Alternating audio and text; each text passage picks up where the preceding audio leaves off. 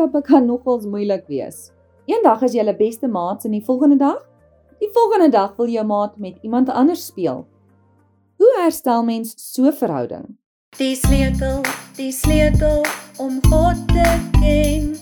Die sleutel is Jesus.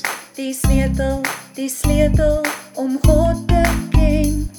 Die sleutel is Jesus.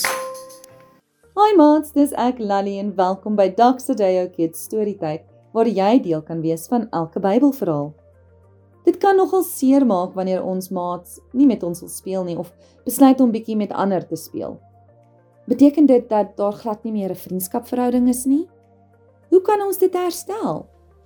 Dink jy daar is iemand wat ons daarmee kan help? Romeine 3 vers 22 sê, mense wat in Jesus glo, word nou deur God van hulle sondes vrygespreek en dit geld vir elkeen wat glo. Jesus het gekom om ons verhouding met God te herstel. Herstel beteken om iets reg te maak wat stikkend was. Jesus het ons gewys hoe om vir ander lief te wees en hulle te vergewe, toe hy die duurste prys betaal het. Jesus was gehoorsaam aan God. Hy het alles in liefde gedoen. Jesus het ander vergewe en was vriendelik teenoor hulle wanneer hulle dit nie verdien het nie. Jesus het alles gedoen om God te verheerlik.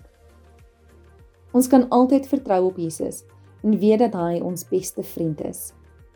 Wanneer 'n vriendskapsverhouding stikkend is, kan ons Jesus se voorbeeld volg en liefde wys vir ander, hulle vergewe en vriendelik wees met hulle. In Johannes 15 vers 13 lees ons, niemand het groter liefde as dit nie, dat hy sy lewe aflê vir ander. Jesus het vir ons kom wys hoe om die beste vriend in die wêreld te wees. Kom ons bid saam. Liefste God, ons is so lief vir U. Dankie Jesus dat U vir ons wys wat ware liefde, vergifnis en vriendskap is. Ons kies U Jesus. Leer ons om meer soos U te wees. In Jesus se naam bid ons. Amen. Ons laaste potgooi vir die jaar beloof om die beste te wees wat jy nog gehoor het.